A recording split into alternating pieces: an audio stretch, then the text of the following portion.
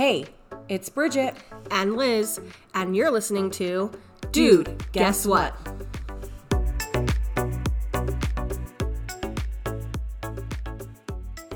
Hey, welcome to the podcast today. It's our seventh episode. Holy crap. It's going by fast. It is. It's been a lot of fun to do this. It has. And today we have our official first special guest. I know we had Anthony on last weekend, but he doesn't count. He's not that special. We have my friend, Dr. Stacey Graziano. Hello. Yeah, we're really excited to have her. When I was talking to Liz, I've always really wanted to have a special guest on that wasn't like related to us. Although if you are related to us, you are still special. Yeah. But I was like, we should start off with going in April and having like Autism Awareness Month. And so that's kind of what we're doing for this episode. It's kicking off April. And I just happen to have a specialist in my back pocket. I know. There you go. And here I'm right here. And I'm not even from the TikToks. Yeah, so I know Stacey from the gym, and that's like where all my friends are from. Right. But we tell Stacey all the time that she needs to make a TikTok channel. Is that what I don't know. I don't know. So she can like give the world her knowledge because she knows so much. And now I forced her onto the podcast episode. Goals. Instagram was first. Instagram was first. That was the baby step. That was the gateway drug. And now it's going to be like TikTok, all the things. And I'm here for it. Okay. Yeah, I remember like when I was telling you, I was like, oh, I know somebody that has an autistic son that I would love to have on, which we are going to have her on. And then Liz was like, oh, well, one of my friends is a psychologist. And I was like, what? Bridget's like, you know smart people? You know smart people? So we're super excited to have Stacey on. But first, recap. So the most exciting thing that's happened today is Bridget almost ran a red light. And we're recording at a library today because we don't have, shocking statement here, but we're not made of money, so we don't have lots of podcast abilities. So we're here in a library room, and we're recording with Stacey, and we were coming to the library, and Bridget's just freaking hauling, you know what, down the road, and it's red. The light is red, and I'm like, I hope she sees that. And did you see it? Like, what was going through your mind? No, I don't know. I was probably just so excited to get here. Well, you did come down to Holiday, so it was new. Yeah. To be fair. Well, I haven't been in this area in a very long time. Yeah, honestly. It's true. I haven't lived in Utah since 2015. This is Bridget's favorite factoid she likes to I'm throw like, out. I haven't lived in Utah. She's like, I don't know any good soda shops here. You love saying that, don't you? Like, once you get out of Utah, you're like, I never went back. I never went back, and I never Except she comes here once a month. I have found though, like, if I'm driving and all of a sudden I come on upon a roundabout, I'm like, I don't know what to do here. Oh. Like, if it's in a new area, I'm like, wait, what's happening? If you have one in your neighborhood, you're like, oh yeah, sure. Yeah. Drive a mile away, like, no. Riverton? No, absolutely not. What is this? Yeah. But so Bridget had to slam on her brakes, and there was like another car coming the other direction. They're probably like, well, is this person having an accident? Like, what is going on? And all the crap in Bridget's back seat just goes. Oh my She's just breaking. And then Liz was like, I know you're deaf, but are you colorblind? Because side note, I mean, people know this, some people know this, but I am 50% deaf, so. It was really funny, and I was, like, laughing super hard. Bridget makes me feel so good whenever we're around each other, because she always laughs at my stupid side comments. And I'm always like, am I not funny? But, like, I need to be around other people to give me a reality check. So, yeah. But, Stacey. Yeah, tell us about your week. Anything crazy, cool? Oh, gosh. Well, I started off this morning at the gym with Liz, because that's how we like to start our Saturdays. So this is actually the second time I've seen her today. Mm-hmm. Oh, but my it's goodness. Great. I mean, we're a little Team obsessed. Yeah, we are a little obsessed, and I think most people that know us are like, could you stop talking about the gym? I know. This morning I was like, should we say that we're fitless athletes, but also I mean, we could. I know, but Are we power lifters now? We're power lifters now. Oh my gosh, that's so official. I know. I kind of love. I honestly was like, wait, are there athletes really? Like, are they like sponsored athletes by Fit Bliss? Should I say this? Is this going to be outside of the whatever? I don't know. Don't sue us, Lindsay. Yeah, please don't. That's funny. Yeah, that's cool. You guys both do the powerlifting and. We do. That's how we met. We met like 18 months ago during quarantine. Basically, we started. Stacey started before me though. You started. When did you start going to the gym? I think I started a couple months before you. Because I started October 2020. Right, and I think I came back in August. Okay. And then our other friend that makes up our trio started shortly after me, and then Liz came. Oh, cool. And Liz and I just kind of connected, and our other friend is we're both extroverts with splashes of misplaced social anxiety, and we're both why are we like this? But then we grabbed the introvert and we were like, you're with us now, even though I don't think she wanted to be. But here we are. Welcome Maddie. to our, she's part of our trio. That's awesome. It's been really fun. That's fun. And whenever new people come, we're like, you're like, you don't fit in here.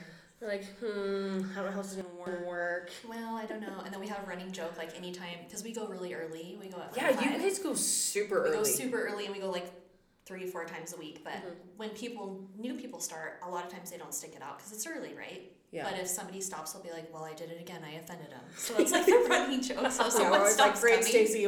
We like this one. Right. They're like, what did you say to her, Stacey? I'm like, I'm making a new friend. And they're like, careful. Don't talk to her. You're scary. But Stacey's not scary. No, Try she's not great. to be. No, she seems awesome. Well, so we want to start off. Stacey, just give us a little bit of a background about who you are. I know that you have a PhD and you have your master's, so tell us about Where did you get your education from? Yeah. Okay, yeah. Credentials. Here we go. So, the TikToks. From the TikToks, not really. So I'm originally from southern New Mexico. So everybody in Utah, I think, likes to say they're not from here. So I'm gonna throw that out there. I am not a native. Okay, wait. Stop. What part of have you watched Breaking Bad? Girl, yes, I watched Breaking Bad. Have you been to any of the Yes, I did the tour. I did the tour. I'll show you the pictures. Oh my heck, my husband and I love Breaking Bad. Yes, I did the Breaking Bad tour with my mom. I have pictures to prove it. It was so fun. Oh my heck. Yeah, it was amazing. You should definitely do it. Yeah, I'm like, whenever I hear somebody's from New Mexico, I'm like, wait, have you seen the Breaking Bad? I know. It's like anyone who's from New Zealand. They're like, so have you been to The Hobbit? Right. Oh. Harry Potter, right? Or not. What is it? Lord of the Rings? Lord of the Rings. Whatever. Some fantasy things. That's cool. Totally. Okay, sorry. So you're from New Mexico. I'm from New Mexico. I'm 4 hours south of Albuquerque, though, so the Las Cruces area, which is really close to El Paso, Texas. But anyways, so grew up in southern New Mexico, and then went to school in Texas. I went to Texas Tech, got my bachelor's degree, got a degree in psychology. Yeah. I do too. I love Texas as well. It's pretty great. And then came back to New Mexico, got my master's degree in school psychology, and then worked as a school psychologist in a rural area of the state for a few years, and then decided to go back to school and get my PhD and apply to a few schools, and was accepted to the University of Utah, which was my first pick. Oh, that's awesome. That's awesome. Dang girl, they're a good school. Yeah, it is a good school, and it was a really, it was a rigorous experience, but it was such a rich learning environment. I just really felt like I came out fully prepared. So that was my background, and I'm still, affiliated with the University of Utah. I have some students that I supervise in the clinic at the University of Utah, some students in the school psych program. Are you an adjunct professor? Mm-hmm. Oh, okay. Yeah, so I'm an adjunct clinical professor, and then I also do some PRN work at the Autism Spectrum Disorder Clinic at the University of Utah, so I have an adjunct appointment there through the Department of Psychiatry. But so that has been my academic experience thus far, and I moved here in 2009 and haven't left yet. I've had a lot of really great learning opportunities and career opportunities here, and been fortunate enough to work with a lot of really knowledgeable people. That's sweet. Dude, Stacey, you're like so I know, legit. I'm like, we have someone like super legit on our podcast. Do we feel worthy enough? Not at all. Just wait till I start TikToking and be like, oh, there she is. Okay, so why did you choose what made you want to be a psychologist? I think it was just something that I was really interested in early on. Like, I just really kind of connected and was really fascinated during my undergrad with the coursework that I did.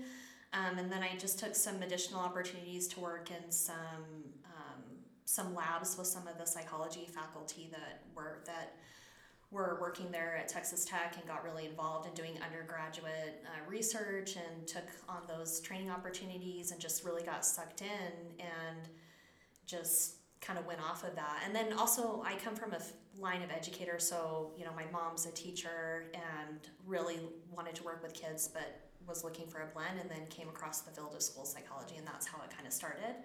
So did that, and then really got interested in more, my niche is more like rural school psychology, early childhood, and then autism as well. So took those training opportunities and just kind of started to pursue that track, and then worked as a behavior therapist for a kiddo that was on the spectrum when I was getting my master's degree.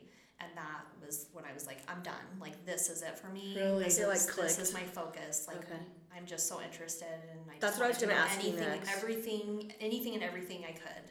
Yeah. So then that was in your master's program? Yeah, that was my master's So then program. you go get your PhD and you specialize in autism, or I do not know how that works. Yeah, so I did some additional training tracks. So I did a training track that was specific to autism and neurodevelopmental disorders and delays, and emphasized in that, and did some additional testing in neuropsychology, and kind of went from there. Okay.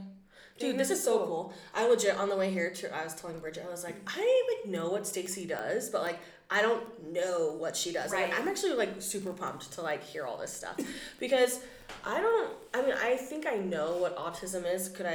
It's a behavior disorder, but that's very basics, my knowledge. But I'm excited to hear more about it, because I think it's probably more common than I assume it is. Yeah. And I think a lot of people are probably on the spectrum, but very high functioning. I don't know. Is that a correct assumption? I don't know. Yeah, I get tons of referrals. So now in my practice, I still work in the schools, in the early childhood setting, and I also have my own private practice. So I do evaluations for children on the autism spectrum, and then every once in a while I do some adult assessments, and then I also have I have some behavioral therapists that do some in-home behavior therapy and connected services as well. But it's really interesting because I get, with a pretty good amount of frequency, I still get adults that self-refer in. Oh, really? And they'll say, I think I have autism, and I just really have struggled my whole life.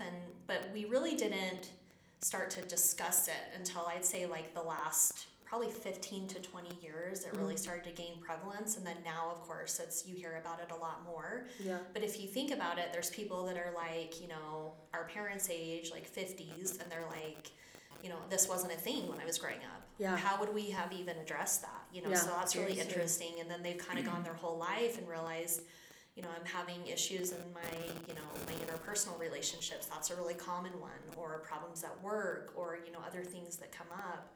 And then they start to self-identify those.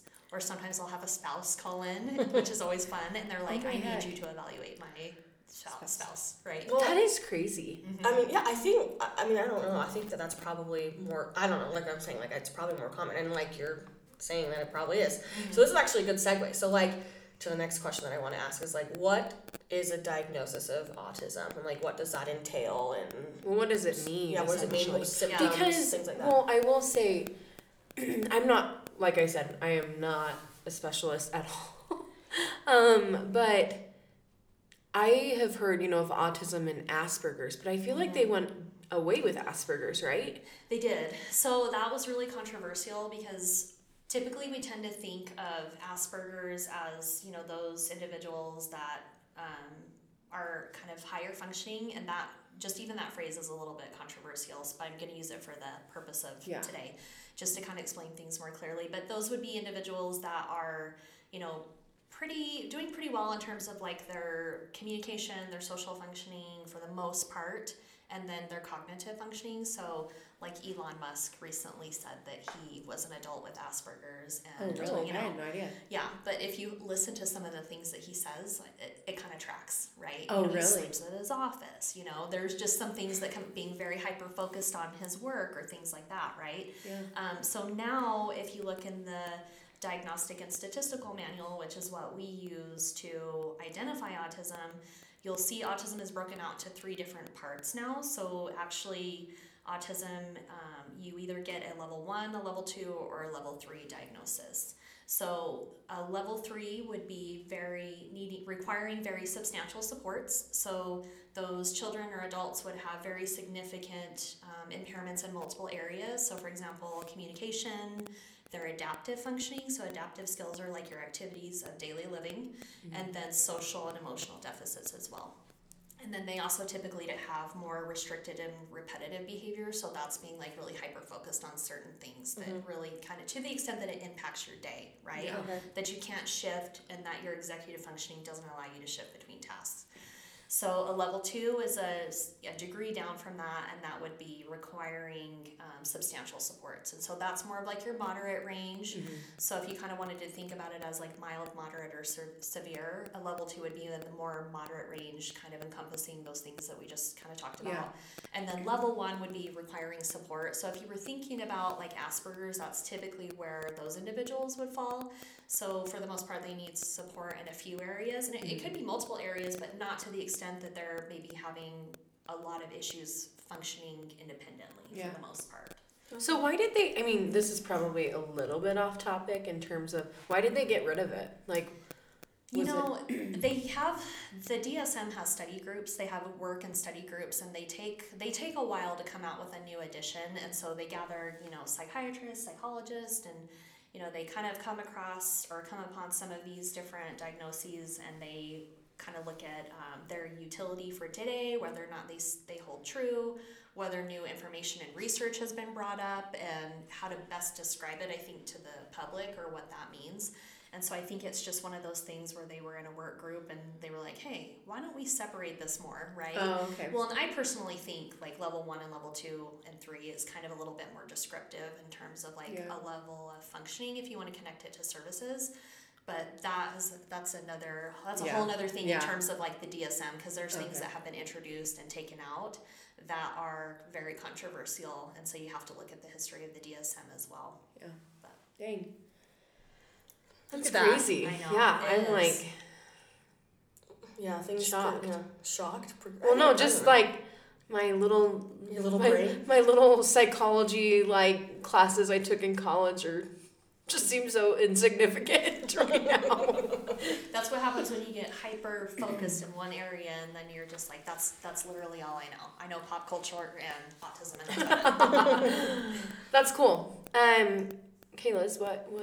So I guess like what are some early signs that your child has autism, and or even an adult, or even or an adult, and what does that diagnosis mean for them? Okay, that's a good question.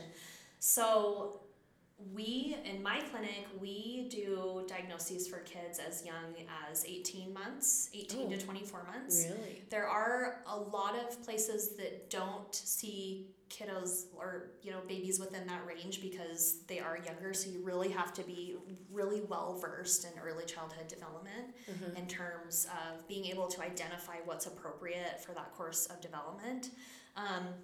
But typically when you're looking at a really young child, so I'm thinking of a baby that's younger, so we're not toddler age yet, so like 12 months to 18 months, there's some things you should be looking for, right? So in some instances, they're likely not going to be talking or using full words yet around, a year or less than a year. Yeah. But they should be following certain sequences. So babbling is really important, right? And that's kind of like when you use like motherese, which is what they call like when we're babbling to babies. We just are kind of hardwired to do that with them. And it's so annoying, but it's just built in us to talk to them that way because that's how they understand us, right? And so typically they use like a consonant vowel pattern, right? So like baba, mama, dada. Yeah. That's why, because that's how their brains start to develop language very early on. They'll start with like the first sequence and then they add to it and we repeat it back to them. So when you don't see them start to use those like early symptoms of language, those early kind of building foundational skills, that's a concern. The other thing that you really want to pay attention to is eye contact. So that's a big one. When you're looking at like the typical course of development for infants and babies, they should be making eye contact with you. Mm-hmm. And smiling as well. So social smiling is big and making eye contact. So typically what they found is when they do studies with infants, they are most likely or usually observed looking at people's mouths and looking at other parts of their faces or looking at objects or past them. They don't focus on the eyes. Okay. And so they've even done like tracking studies where they track their visual movements and their eye movements to determine where their gaze is at. And that has been used as an early indicator for autism, which is really huge, right? Yeah. And so as far as like motor skills, a lot of times you may not see some of the repetitive behaviors like hand flapping or fidgeting because they don't have the motor skills yet to do that. But you might see them like posturing. So posturing is kind of like when you hold your body like really rigid, your arms are down or tight. Sometimes parents will describe them as hard to hold or to cuddle. They don't like to be hugged as much. Mm-hmm. And then sometimes you'll notice that they might clutch items in their hands and kind of like hold on to it for dear life and like not let go, right? And you kind of have to pry it away from them. Mm-hmm. So those are like the really early indicators of as far as looking at infants and babies that can be on the spectrum, right?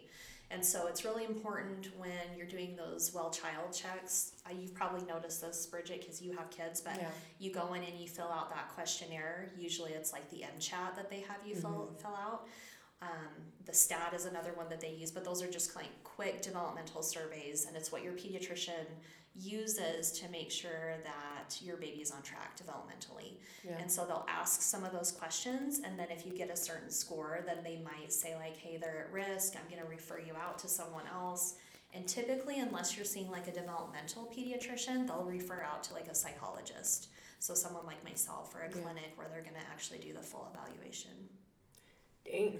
Dude, I feel like I'm like getting like a master class right now. Like I feel cool listening to you. I don't know. This is awesome. Really cool. I love talking about it. Yeah, because I know like with my kids, they've had, well, JD hasn't had it yet, which is so weird. I mean, we're in Idaho though, so like our pediatrician is awesome, but our one in Boise did do that with Austin. I remember like filling out a thing, like it was like, how many words does he know? Or like, does he make eye contact or whatever? The thing with JD that's kind of hard, though, is he was born premature, and so he's going to be a little bit behind. Will be a little bit but like, he does do that kind of stuff. Yeah. But I'm, like, self-checking. I'm like, okay, my kids do this stuff, and I'm like, the other thing that I was going to mention, when you have kids, your own kids, and I have 3 kids, you start to pick up on this, especially you've had your first and you kind of are like, I don't know what to expect, right? And then you have your second or you have subsequent kiddos, like you're like, okay, well, they did this. I started to take, because I'm a weirdo, and unfortunately they have a psychologist as a mom, which is very sad for them. It's my biggest red flag, but in any aspect of my life. But I would take videos of them doing some of these certain things so that I could kind of like have my own like running record for their development. And I used it like kind of as a benchmark, like with the other brother when they'd come through, because I have 3 little boys. You have 3 little boys? I have 3 little boys. I have 2 boys, and boy mom over here. I'm like, there's something special about boy moms. I know, and Liz is about to be a boy mom too. So it's true. So what's really cool though is the CDC has also come up with an app. It's a CDC like milestones app. They've done this already. So you can literally, Bridget and Liz, download this. Everybody should go download this. It's the CDC milestone app. And they have videos that will show you exactly what they mean. So what's a social smile? For example, what is response to joint attention? So response to joint attention is like if I'm working, I literally do this during an assessment. If I'm doing an assessment with a little one, I will, look at them and I'll look at an object out of line with them to see if their gaze follows my gaze. to see if they can then reference that object. They're like, what are you looking based at? on my eye gaze, right? Okay. And if they can't, if I look and they don't reference, then I'll follow it up and I'll point. And then if they don't, then I'll follow it up and point. And I'll say, look. Yeah. And then see if they can follow. So they'll give you examples of that, and that's a great way to track that. So if it'll ask you if your child is doing this, they'll give you an example, and you can say like, no, not yet, or it hasn't been observed. It'll then remind you and tell you like, hey, remember to ask your pediatrician about this. Because we love our pediatricians, but the truth of the matter is those appointments are tight, and they are back to back. Yeah. And so when you go in with your kiddo and you're in there for 15-20 minutes, they're not going to see the full picture of what that child looks like. That's a little snapshot. And so they really rely on parent report in terms of what are you seeing at home, right? And that's why a lot of those offices will have a poster, and it'll say how many words your child be using at this stage, right? And so around 2 to 3, that's kind of make or break it, because that's the time for language explosion.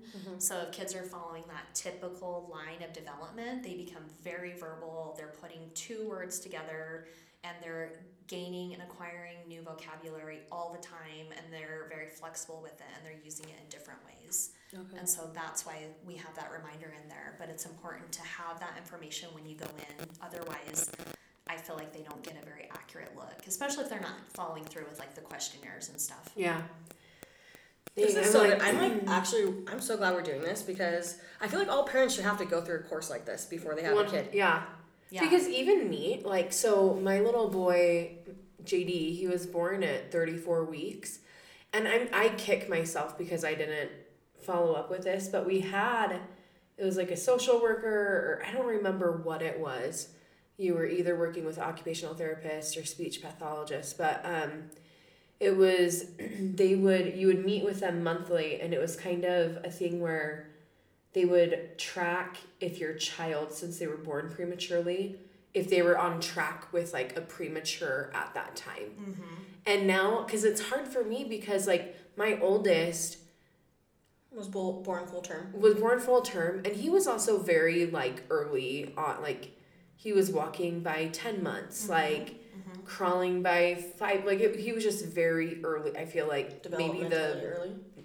Average, I don't know. Right. But so it's hard for me too sometimes when I'm oh, Austin was doing this at this age and JD's not. Yeah, definitely. But I mean, because like you said, with him, I'm more aware of things that he does, and so I'm okay, he's fine here, but anyway. Right, but you also have to remember there is kind of that window, right, when things occur kind of naturally. So if you were saying he walked at 10 months, that's incredibly early, right? So the window really for a late walker even could go up to 18 months, right? And that's so you have to remember hard. That because you start to kind of freak out. But the key is if you start to see that, and there are some of those things that are indicators for autism, there are things that you can do about that. Yeah. So how do you feel an early diagnosis is beneficial for somebody that has a child that has autism? Yeah. Well, it's crucial, really. I mean, if you think about, the research shows that the younger that kids are diagnosed, the better, because they have more time to spend in early intervention and beyond. So, even, babies, toddlers, and young children that are diagnosed, they have that much longer time to spend in intensive therapies. They get more access to speech and language services, social emotional supports, and so that really does benefit them long term, right? So that is crucial in terms of it's been shown to demonstrate more cognitive growth, so they do better long term on IQ tests, they develop more language, and they're more successful in social interactions when they have earlier interventions. That's not to say that it's too late, right? So we do have some kids that will come in, and typically, well, I think we've done a pretty good PR job of letting people know, just in general, what some of the symptoms are, so people are more aware of it, and doctors' offices are cueing parents in more. However, we do get some of those families that bring their kids in a little bit later, and that's still important because we still need to get services for them, especially if we're looking something's better than nothing. Yeah, absolutely. And so especially if you're thinking about kids that would meet criteria for like a level 2 or a level 3 diagnosis, they really do stand to make the most gains with support. Wow. So what do you recommend then somebody after they've received an autism diagnosis or on the spectrum? What is like politically correct to say? Yeah, what is the like you have autism or you're just on the spectrum? So I think either one is okay. When I was in grad school, it was always person first language, right? So you'd say like an individual with autism, a child with autism. Yeah. But I feel like in a lot of ways, like some of the autism community has kind of I think kind of revamped the way that they prefer to be called. And so some people will say, no, I'm an autistic adult. I'm an autistic individual. That's an autistic child. And that's totally fine. I use person first just because that's how I was trained. But if I'm speaking with a family and they prefer the other, I'm totally happy to switch. Yeah. I think it's just a safer bet because you're just not really sure where people are at. So you can say, they have autism or, they're on the spectrum. And then I kind of take that person's lead in conversation. So if someone says my autistic child, then I can follow suit and refer to them that way. Okay. But if they refer to them person first, then I try to do the same as well. Because, we don't want to define an individual by a disability. But that also brings up another question because some people do not perceive that as a disability, right? Right. Yeah. And so you have to be careful about that as well. And so it's a neurodevelopmental disorder with some associated features that can make certain aspects of life and daily activities difficult or challenging. Yeah. And that's kind of how we think of it. Dang. So I didn't mean to hijack your question. Oh, sorry. No, I just was like, wait, how should we actually say this? Like, I don't know if people either way. Oh, no, that was great because I even was like, should I be saying autism or on the spectrum? Or? Yeah, I think either one. So what would you suggest then after somebody has received an autism diagnosis? So what do you suggest them do? Like, do they go to a speech pathologist? Do they go to an occupational therapist? They go to a psychologist? But... Right. So it depends. If they're young, so if we're talking about like infants, babies, toddlers, they are still eligible for early intervention services. And so we call those Part C services. And so those are actually services that can be provided in your home. And sometimes it's kind of based on your family's income, but it's usually a reduced fee. So you can have a speech language pathologist come in and work with your child at home. Behavioral specialists can sometimes come in. I think those are important pieces to have in place. Typically, that's something that maybe the pediatrician will recommend to get families started. And then if they get to a point where they feel like maybe they have, had some issues come up on their questionnaire in their office and they're still having concerns, then they'll refer them out. So this is where it gets a little bit tricky because even in, I feel like actually here in Utah, we're pretty mobilized and pretty knowledgeable about autism in terms of the general profession, but it's still really hard to get in and get an appointment and get seen. Because the wait list is long? The wait lists are long. The wait lists are long. Not all. First of all, you've got to find a psychologist, and you've got to find somebody who specializes in autism or works with kids, right? And then they typically have a wait. So you'll want to start calling around and getting referrals. A good place to start would be like Autism Speaks, the Utah Autism Society, places like that. So you can start to, talk to other parents and families that have kids on the spectrum to kind of get their take on things. So I have a little interjectory question. Yeah. Is it kind of like finding a therapist? Like you have to find one that fits you? Yeah. Wait, but totally. Is it also too, is it covered by medical insurance or is it Most of the time the evaluation is covered. However, but then additional. Yeah. So the first step is finding someone who can do the evaluation. Developmental pediatricians sometimes will do them, psychologists. There are a few psychiatrists that do it. But here's the thing is that if you, it can be hard even in a pretty well-versed community like here in the, Salt Lake Valley. Think about some of those outlying communities or, how about if you live in Vernal or Duchesne or you're in rural Wyoming or, places like that. It can be a huge barrier to even getting the assessment or diagnosis. So I actually do a lot of work out of state. I do a lot of work in New Mexico, probably about 90% of what I do. Virtually then? Or virtually in person and do some virtual assessments. Oh, that's cool. Some of those families that I see have been waiting 2 to 5 years for an assessment. Oh my gosh. What? I know, which is absolutely terrible because you think about all that time that they could have had treatment. We're just waiting on that barrier of the assessment. So you want to start early in terms of getting the assessment, get on multiple wait list. That's totally fine. People do that all the time when they reach out, and I get it because I would do the same thing. Yeah. So you get the assessment done, and then after that, based off of the diagnosis, then you get connected to services. So it is important to know the limits of your insurance and what they're willing to pay for. When I first started in the field and I was getting my master's degree and working as a behavior therapist for a child with autism, it was not covered by insurance at that point. And so parents had to pay for services out of pocket every week. Oh my goodness. And it gets very expensive and it gets very cumbersome. But now, for the most part, insurances are paying for those connected services, and they can be quite costly. What would the average price be? I mean, do you even know that? Oh gosh, it ranges. I mean, if you're paying for a behavior therapist to come in, it could be anywhere from like $15 to $20, an hour. Okay. And then if you're looking at, a board certified behavior analyst or a BCBA to come in and oversee the program, they could bill up to like $100 an hour, $80 to $100 an hour. That's just ballpark.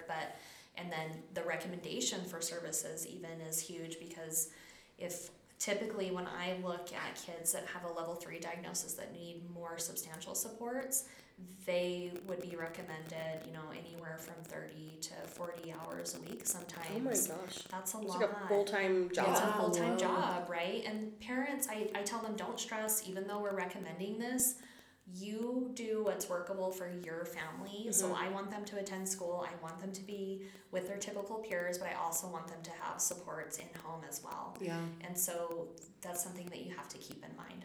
Yeah. But with insurance now kind of jumping on board, that's been really great in alleviating that financial burden for parents. Sometimes they have like an out-of-pocket share. That's more common. Mm-hmm.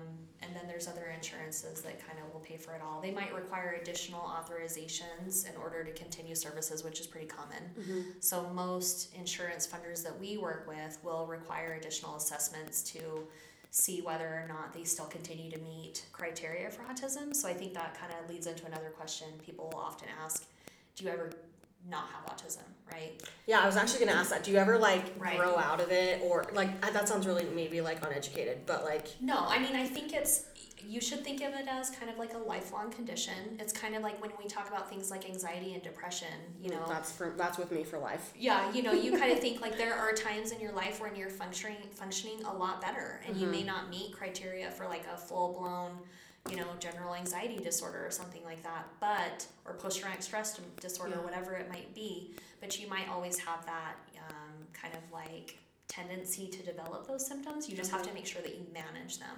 So let's say you're having ebbs and flows, right? That's for some people, right? So for me, I know this is when I first had anxiety. I'd take medication for a little while. I'm like, dude, I feel good. I don't need this medicine. Throw it away. Stop taking it. Yeah. So obviously bad idea. Do not recommend. Do not recommend. Yeah. So with autism though, can they stop going to treatment and it's okay, or should they always have an appointment once a month or whatever? I think it's important for them to continue services but reduce as necessary, right? So when they're better able to kind of meet those expectations for academics, for social emotional expectations, independent functioning, when we see that, we can start to taper off and pull back on services because they're able to do things like that more independently. Okay. And so it's more common that we see kids that just maybe require less support. So I've seen kids that have gone from a level 2 diagnosis down to a level 1 with a lot of supports. I've seen kids that have been completely nonverbal, develop language. Oh wow. Yeah, it's really cool. So a level 3 to a level 1? Well, more common level 2, okay. Level 1 so or level 3 down to level 2.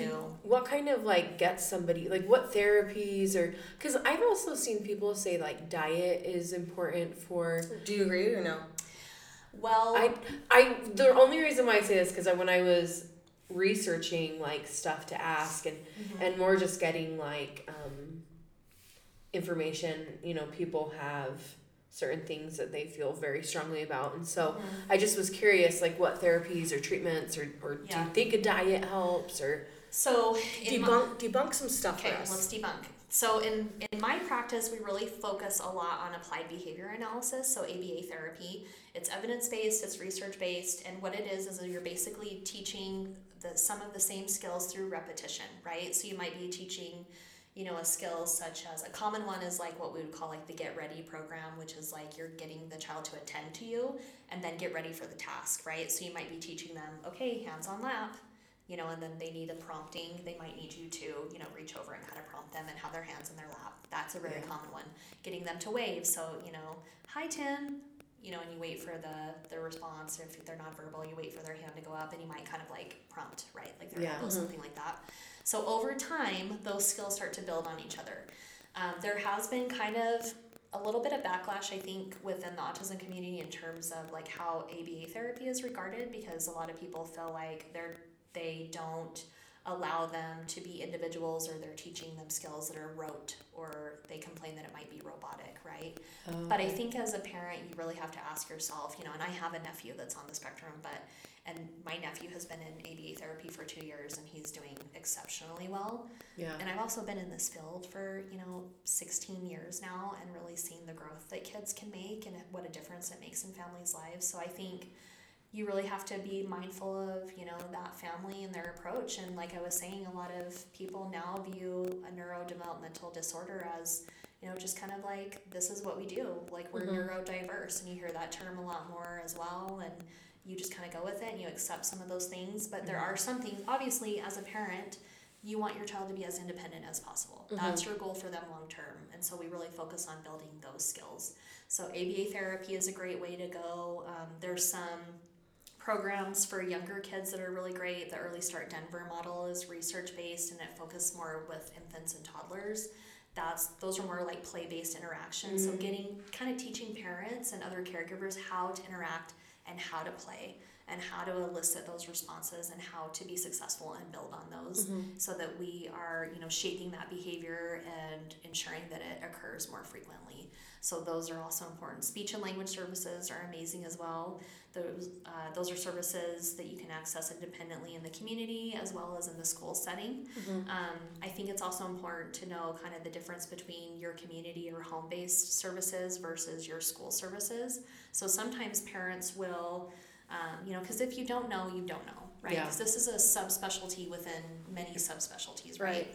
So sometimes these issues will come up in school and parents won't really know where to start, and the issue will be presented, and maybe they'll do an evaluation or assessment on the school side, and they might get an educational eligibility under autism and start receiving special education services.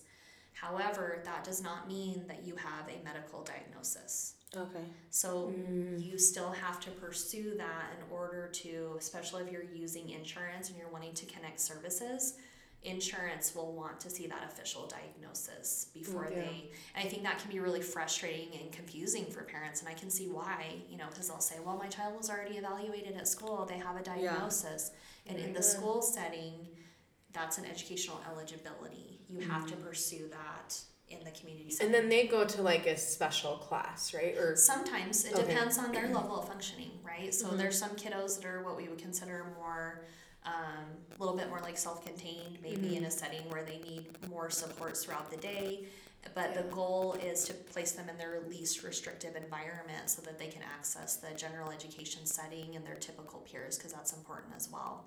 So I was gonna say, I saw something recently. So my sister-in-law has Down syndrome, and I felt like there was like an initiative here in Utah that. Oh yeah, I was just reading that the other day. Yeah, somebody posted something about it, about how, so a lot of kids, and I don't know, correct me if I'm wrong, because I know nothing, but, you know what the internet tells you. Yeah, well, no, just like from high school or middle school, like kids that had Down syndrome or another like developmental disability, like they call it like a resource class, right? Or something. Oh yeah. And so they were this, I think it's Nothing Down About It. It was. Yeah, it was Wells. I love Wells. Yeah, so I know that. They were saying something about how they wanted to start this initiative within their school district or something, allowing these children that have these developmental go to a normal class instead of going to the resource class. And it showed, like, their response to it. Oh, yeah. In which I think it also, like, on the flip side, it helps people that may not have a developmental disability learn how to respond to somebody that does. Because for sure. even, like, for me, like, with my sister-in-law, I've been married to my husband for almost 8 years. And it's interesting to see people that, like, come up to her and talk to her. And then, like, just the family talking to her. Oh, so right, I'm just saying, like, if people were more around that, they'd be able to just... Yeah, and that's huge. It's so important, you know, especially for kids on the spectrum, it is so important for them to have access to typical peers so that they get good practice with social emotional skills, communication. What do you do when a child approaches you on the playground? How do you respond? And so that is so huge, the social piece alone, and then that inclusivity is also key as well. However, there are some academic tasks that may exceed where they're at developmentally, and so then it might be more appropriate to tailor that instruction or differentiate that instruction, and in some cases, they might actually need to be pulled out for some of those services. So I think on the school side, you know, I know both worlds. I speak school, and I also speak to, you know, private practice, community-based settings. In the school setting, we're never in the business of excluding kids. You know, it's always what we consider to be their least restrictive environment. So how can we get their academic and social emotional needs met in the most inclusive way so that they can have access to their peers? Yeah. And that's our goal, really. One other thing that I was going to ask too was when I was looking at this, I read something that CBD can help autism, and I was like, really? Like, I mean, I know very little about CBD. Like, I know that people can take it for arthritis and stuff like that, but what are your thoughts on that? So I think why would it be used, I guess? I think, just kind of speaking, that's not really my subspecialty. However, I will say, you know, it is pretty common that a lot of kids on the spectrum will have associated kind of like conditions or disorders, so anxiety, depression, things like that. They're also way more likely to have seizures and things like that. So I'm wondering if that's kind of more of the treatment aspect that our parents are looking. Maybe those associated features, because it's pretty common that when I get a referral for an autism diagnosis, there's always something else going on. Right? So it's like they could meet criteria for autism and a language disorder. An ADHD as well can be prevalent, you know, or you know, anxiety or depression. So I'm wondering if they're kind of looking at treating or addressing. I didn't read too much about it. So I was like, my guess is it would be the associated features, and that's kind of like that's kind of new here in Utah because we've been so kind of restrictive on that as a state. So I think people are, but for seizures, I think families and parents of kids with seizures, I think they've really kind of expressed that it has helped and it's better long term for their kids in their opinion, and instead of like some of the other heavier medications they take. Dude, this is so cool. I feel like I'm the one asking all the questions. I'm just like taking it all. I seriously am just like staring into Stacey's eyes, like listening to her what she's saying. Like mesmerized. I am, and She's like, I never would have guessed that. By the way, you cannot change your weights out and put on a 25-pound weight or a 45 sometimes. The thought that's like coming like multiple times coming to my head is like, I think if you were my evaluator, I don't know, or what do you want to call it? Not evaluator. Psychologist. I think I would feel very like at ease. Like if I was the parent, like I'm feeling like very like, okay, yeah. Like I don't know. Yeah. It's like you've got like a very like calming personality. And I feel the other thought I'm having is like if I were a parent and trying to figure this out, I would feel very overwhelmed. With like 100%. There's so much information out there, and it's like when you're talking about like, okay, well, what would you do in this situation, and like what's the next step here? I'd be like, I don't know. And so like when I'm listening to you being like, okay, this is just like the natural progression, I'm like, if you were to tell me that as my doctor, as my psychologist, I'd be like, okay, like I'd feel like, okay, there's a plan. Like, and I feel like that's probably what parents want to know. Like, absolutely. Like be well, especially initially just be like, be like, I can't think of the right word. I don't know, but being like, okay, we'll do this, and then we'll do this, and then if this doesn't work, we'll reevaluate and like, come back. Well, I got to experience this, but Bridget and I can speak to this. You know, there's nothing more stressful than finding out that your child might have something going on, right? Being a new parent is stressful enough, and then going through that process and realizing, oh, okay, things may not be tracking the way they thought it was. that can be very stressful. Yeah. You know, you experience that on like such a large scale that it's overwhelming. And I think when you work with families, especially with parents of young kids, you really have to take that into consideration, you know? And I always like to think, if I was getting this news, how would I like that to be presented to me? Or the same, you know, with my sister, when my nephew was going through this and getting his diagnosis, you know, I was like, okay, here's what you need to do. Here's who you need to call. And they were out of state, so I couldn't really coordinate. And so I told her where to get evaluated. She still had to wait, like, I think she waited maybe 6 to 8 months for an evaluation, you know, and got it done. And we were able to connect services and things like that. But yeah. So for people that don't know, I mean, you're saying you're helping your sister-in-law. What are like some good resources that like we could use? Like, not if we're, you know, waiting for evaluation or we just want to know more information. Like one of the things we're talking about is like, you know, putting autistic children like in normal environments. But like, what's something I could do to like, or reading or something like that? How can I educate myself more? Sorry, I'm like rambling. I can't. No, you're put fine. my thoughts together. Well, I think going to some of those like reputable organizations like Autism Speaks and things like that, I think are key because you see the research behind it, right? And so I think, you know, we have really seen an influx of, we've talked about this a little bit, but we have a new kind of age range of like parents that are coming up that are in their 20s and starting to have kids and raise kids. And they're getting their information from TikTok. Yeah. And that is not, no, really. Like, and that is so like foreign to me. And I think because I'm so steeped in what I do now, like if I want to learn about something, I'm going to look up a reputable like research article, or I'm going to go to like the Children's Hospital in Philadelphia. But that is not the case for like this newer range of parents that maybe haven't been through some of that process. And so you get your information from TikTok, and then crazy. You kind of, you know, you like, go off of that and you're kind of spinning your wheels. And you know, not to say that all your information off of TikTok isn't, you know, some of it's good, right? You know, there are people on there, but I would make sure you look at your source, right? So what credentials do they have? What kind of research background do they have? You know, are they just someone who picked this up as like, you know, oh, I'm interested in this and I read a book, right? So you have to be really careful about where you're getting your information from. Is it research-based? Is it evidence-based? And then, you know, a good place, I think, to start when you're trying to learn more about that is like looking through your local university, right? Looking at them for, you know, what kind of research are they putting out, or who can I talk to? And, you know, for people that haven't been to grad school or aren't really well versed in research, I'm not expecting you to go out and read like an article. But you can start at some of those really kind of like user-friendly websites, Autism Speaks and, you know, Utah's Autism Society, things like that, so that you can start to get a feel for what you should be looking for and what kind of sources are going to be helpful and which ones to maybe steer clear for. And there are going to be a few little areas that are nuanced within the field, and people might have a differing of opinions, and there's room for all of those, and you really have to do kind of what's best for you and your family.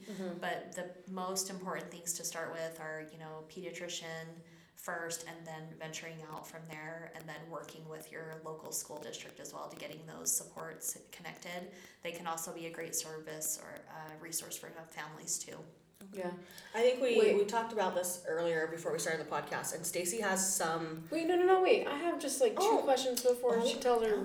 I was gonna say she has some resources. We'll put them in the show. Yeah, okay. Yeah. Well, no, I was throw me a bone. I wasn't gonna cut you off. Okay. Wait, I was finished my sentence.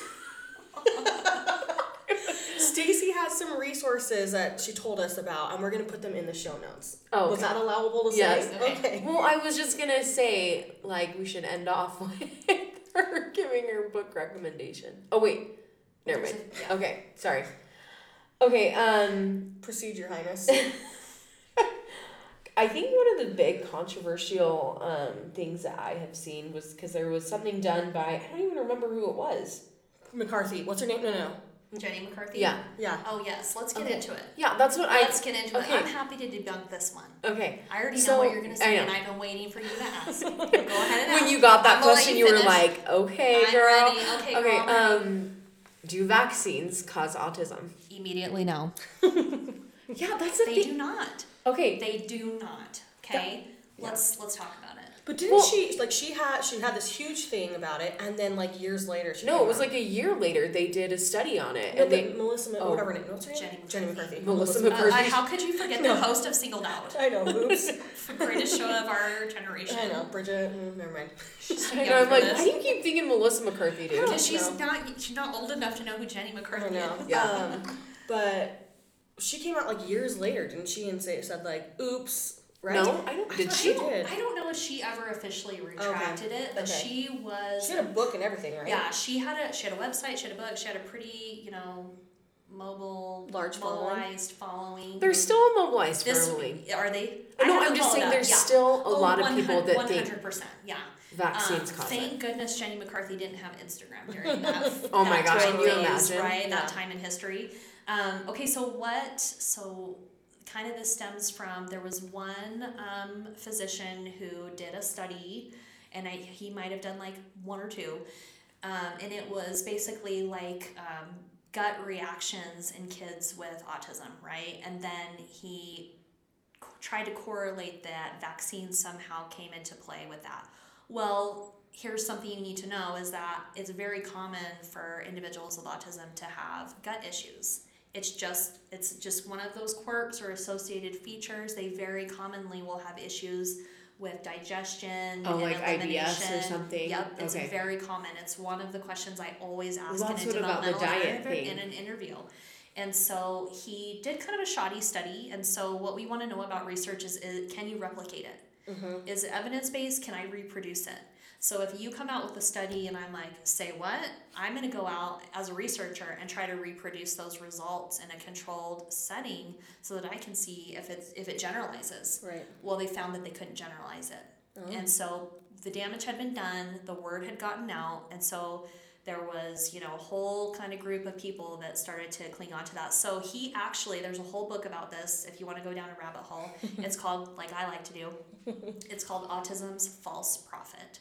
And you can read that book, and it is mind-blowing. Who is it by? I think I like that. I'll have to go back and look, but it is, like, amazing, because it just kind of talks about that whole issue and controversy and where that stemmed from. So he basically in his study pinned it on the vaccines. Yeah. And was like, these must cause autism. It's the thimerosal, it's whatever, right? And so pinned it on that, and then it just kind of caught fire, and that's where that whole controversy came from. They actually went back. Not only could they not replicate them, they actually retract, because it was originally published in like the Lancet, I think, which is like a really prestigious medical journal. Mm-hmm. They retracted it, which is big. Wow. They never do that in medical journals. They retracted it and they took his license away. So he is not allowed to practice anymore, and I believe he was like in the UK or something like that. But anyways, that's where that came from, and we have been trying to debunk that ever since. And you know what I think happens is that when you look at like the age range of like when you get your vaccinations, they tend to fall in line with that window of when we start to notice symptoms anyways. Mm-hmm. Yeah. That's my theory on it, is that, you're looking at it more. And parents will say like, well, I don't know, they got this vaccine, and then, things happened, and, it was actually really, but they were too. And we were looking for that language explosion, and coincidentally, you were in there for your well child check, and, and there's some parents that would probably just kind of like swear up and down, like, no, there must have been something, but, that's the hard thing about that, is sometimes they do have a regression in skills. Yeah. Sometimes you will start to see them develop language, and then they'll stop, and they'll even lose previously acquired vocabulary. Mm-hmm. So you have to be really mindful of like what came first. And so categorically, no, vaccines do not cause autism. Vaccinate your kids. Let's not bring back any plagues. Yeah, we're pro-vaccine. I like the vaccine argument literally blows my mind. I don't know if you know who Candace Owens is. Oh, yeah. She, went on a rampage again. I mean, I have my opinions, but she went on a rampage against the CDC, But that's a month ago. This is maybe a sidebar, but, is she an epidemiologist? No, that's the thing. She is a political figure. She got her, she got her stance on politics, and she probably needs to stay in her lane. Well, that's the thing is, everybody has their opinions about the COVID vaccine, whatever. Right. But it's and then...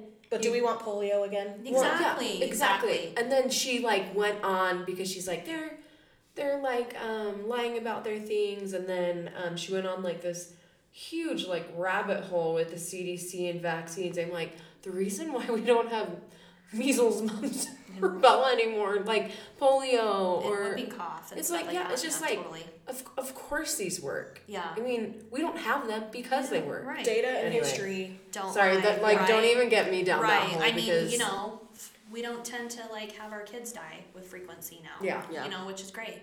Mm-hmm. And I think we just kind of need to be mindful of that, and where it's kind of being very mindful about where you're getting your information from. Yeah. Mm-hmm. Especially when it pertains to health or education for your kids, I would look at where that information is coming from. Yeah. And, you know, I'm kind of one of those people, like, if I'm going, even if it's something I don't really know anything about, I'm like, where are your credentials from? Where did you get this from? Yeah. You know, because I want to know that you know, because I don't know. Yeah. And so I need you to tell me about this field, and I'm going to be confident in what you're telling me. Yeah. And this is one that you don't want to mess up on, because Yeah. you can really go astray.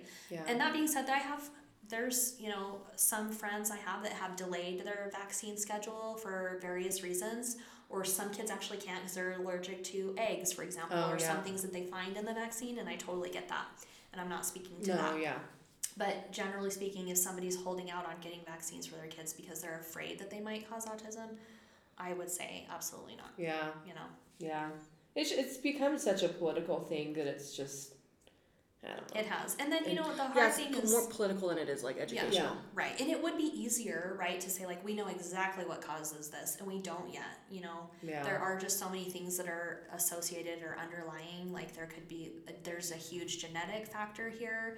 They found that, like, 30% of kids that are on the spectrum also have some type of, like, gene microdeletion, chromosome deletion, which is so interesting because there are so many chromosome deletions out there, like we literally don't even know about all of them, and a lot of the associated features of that are autism. And you go to a geneticist. You would go to a geneticist, and that is there's so many other variables like totally, containing all of this. So that's important too. That should also be looked at. That should be looked at as well. Like when we're looking at kids that are getting an autism diagnosis, we also need to determine whether or not there's that genetic component as well, so that we can make sure we're kind of treating all the associated features too. Dude, there's so much. There really is, and it just comes up all the time. You know, I was actually just doing an evaluation the other day for a little girl who had a specific microdeletion, and it was one that I hadn't heard of before, and pulling up the associated features and doing some research, and autism is also related. And you know, as an IEP team, you know, at school, what does that mean? IEP is an individualized education program. Okay. So we're all sitting together and we're like, oh my gosh, you know, wow. Mm-hmm. Because it's something that we hadn't considered originally, because it was like a more kind of obscure gene deletion. But yeah, that's something to be looked at as well. There's so many things. Dang. So many things. Yeah. I think that. Well, I want to ask her. Sorry, and that's all the questions we have. But I want to know if you have anything else you want to say, or like you haven't mentioned yet. I think that kind of covers it. I think really the key here is just being really cognizant of like those early developmental milestones and staying on top of them, and don't get overwhelmed and freaked out. You know, we know it's stressful to be a parent, especially when you feel like maybe, you know, your kids aren't on track, but there's help out there. You want to make sure that you address that, because it does tend to not really get better if we don't address it and put those early interventions and services in place. And just make sure you do your research. Make sure that you are getting your information from sources that are reputable and people that you would actually seek out in the community for supports and services, and just be really mindful of that.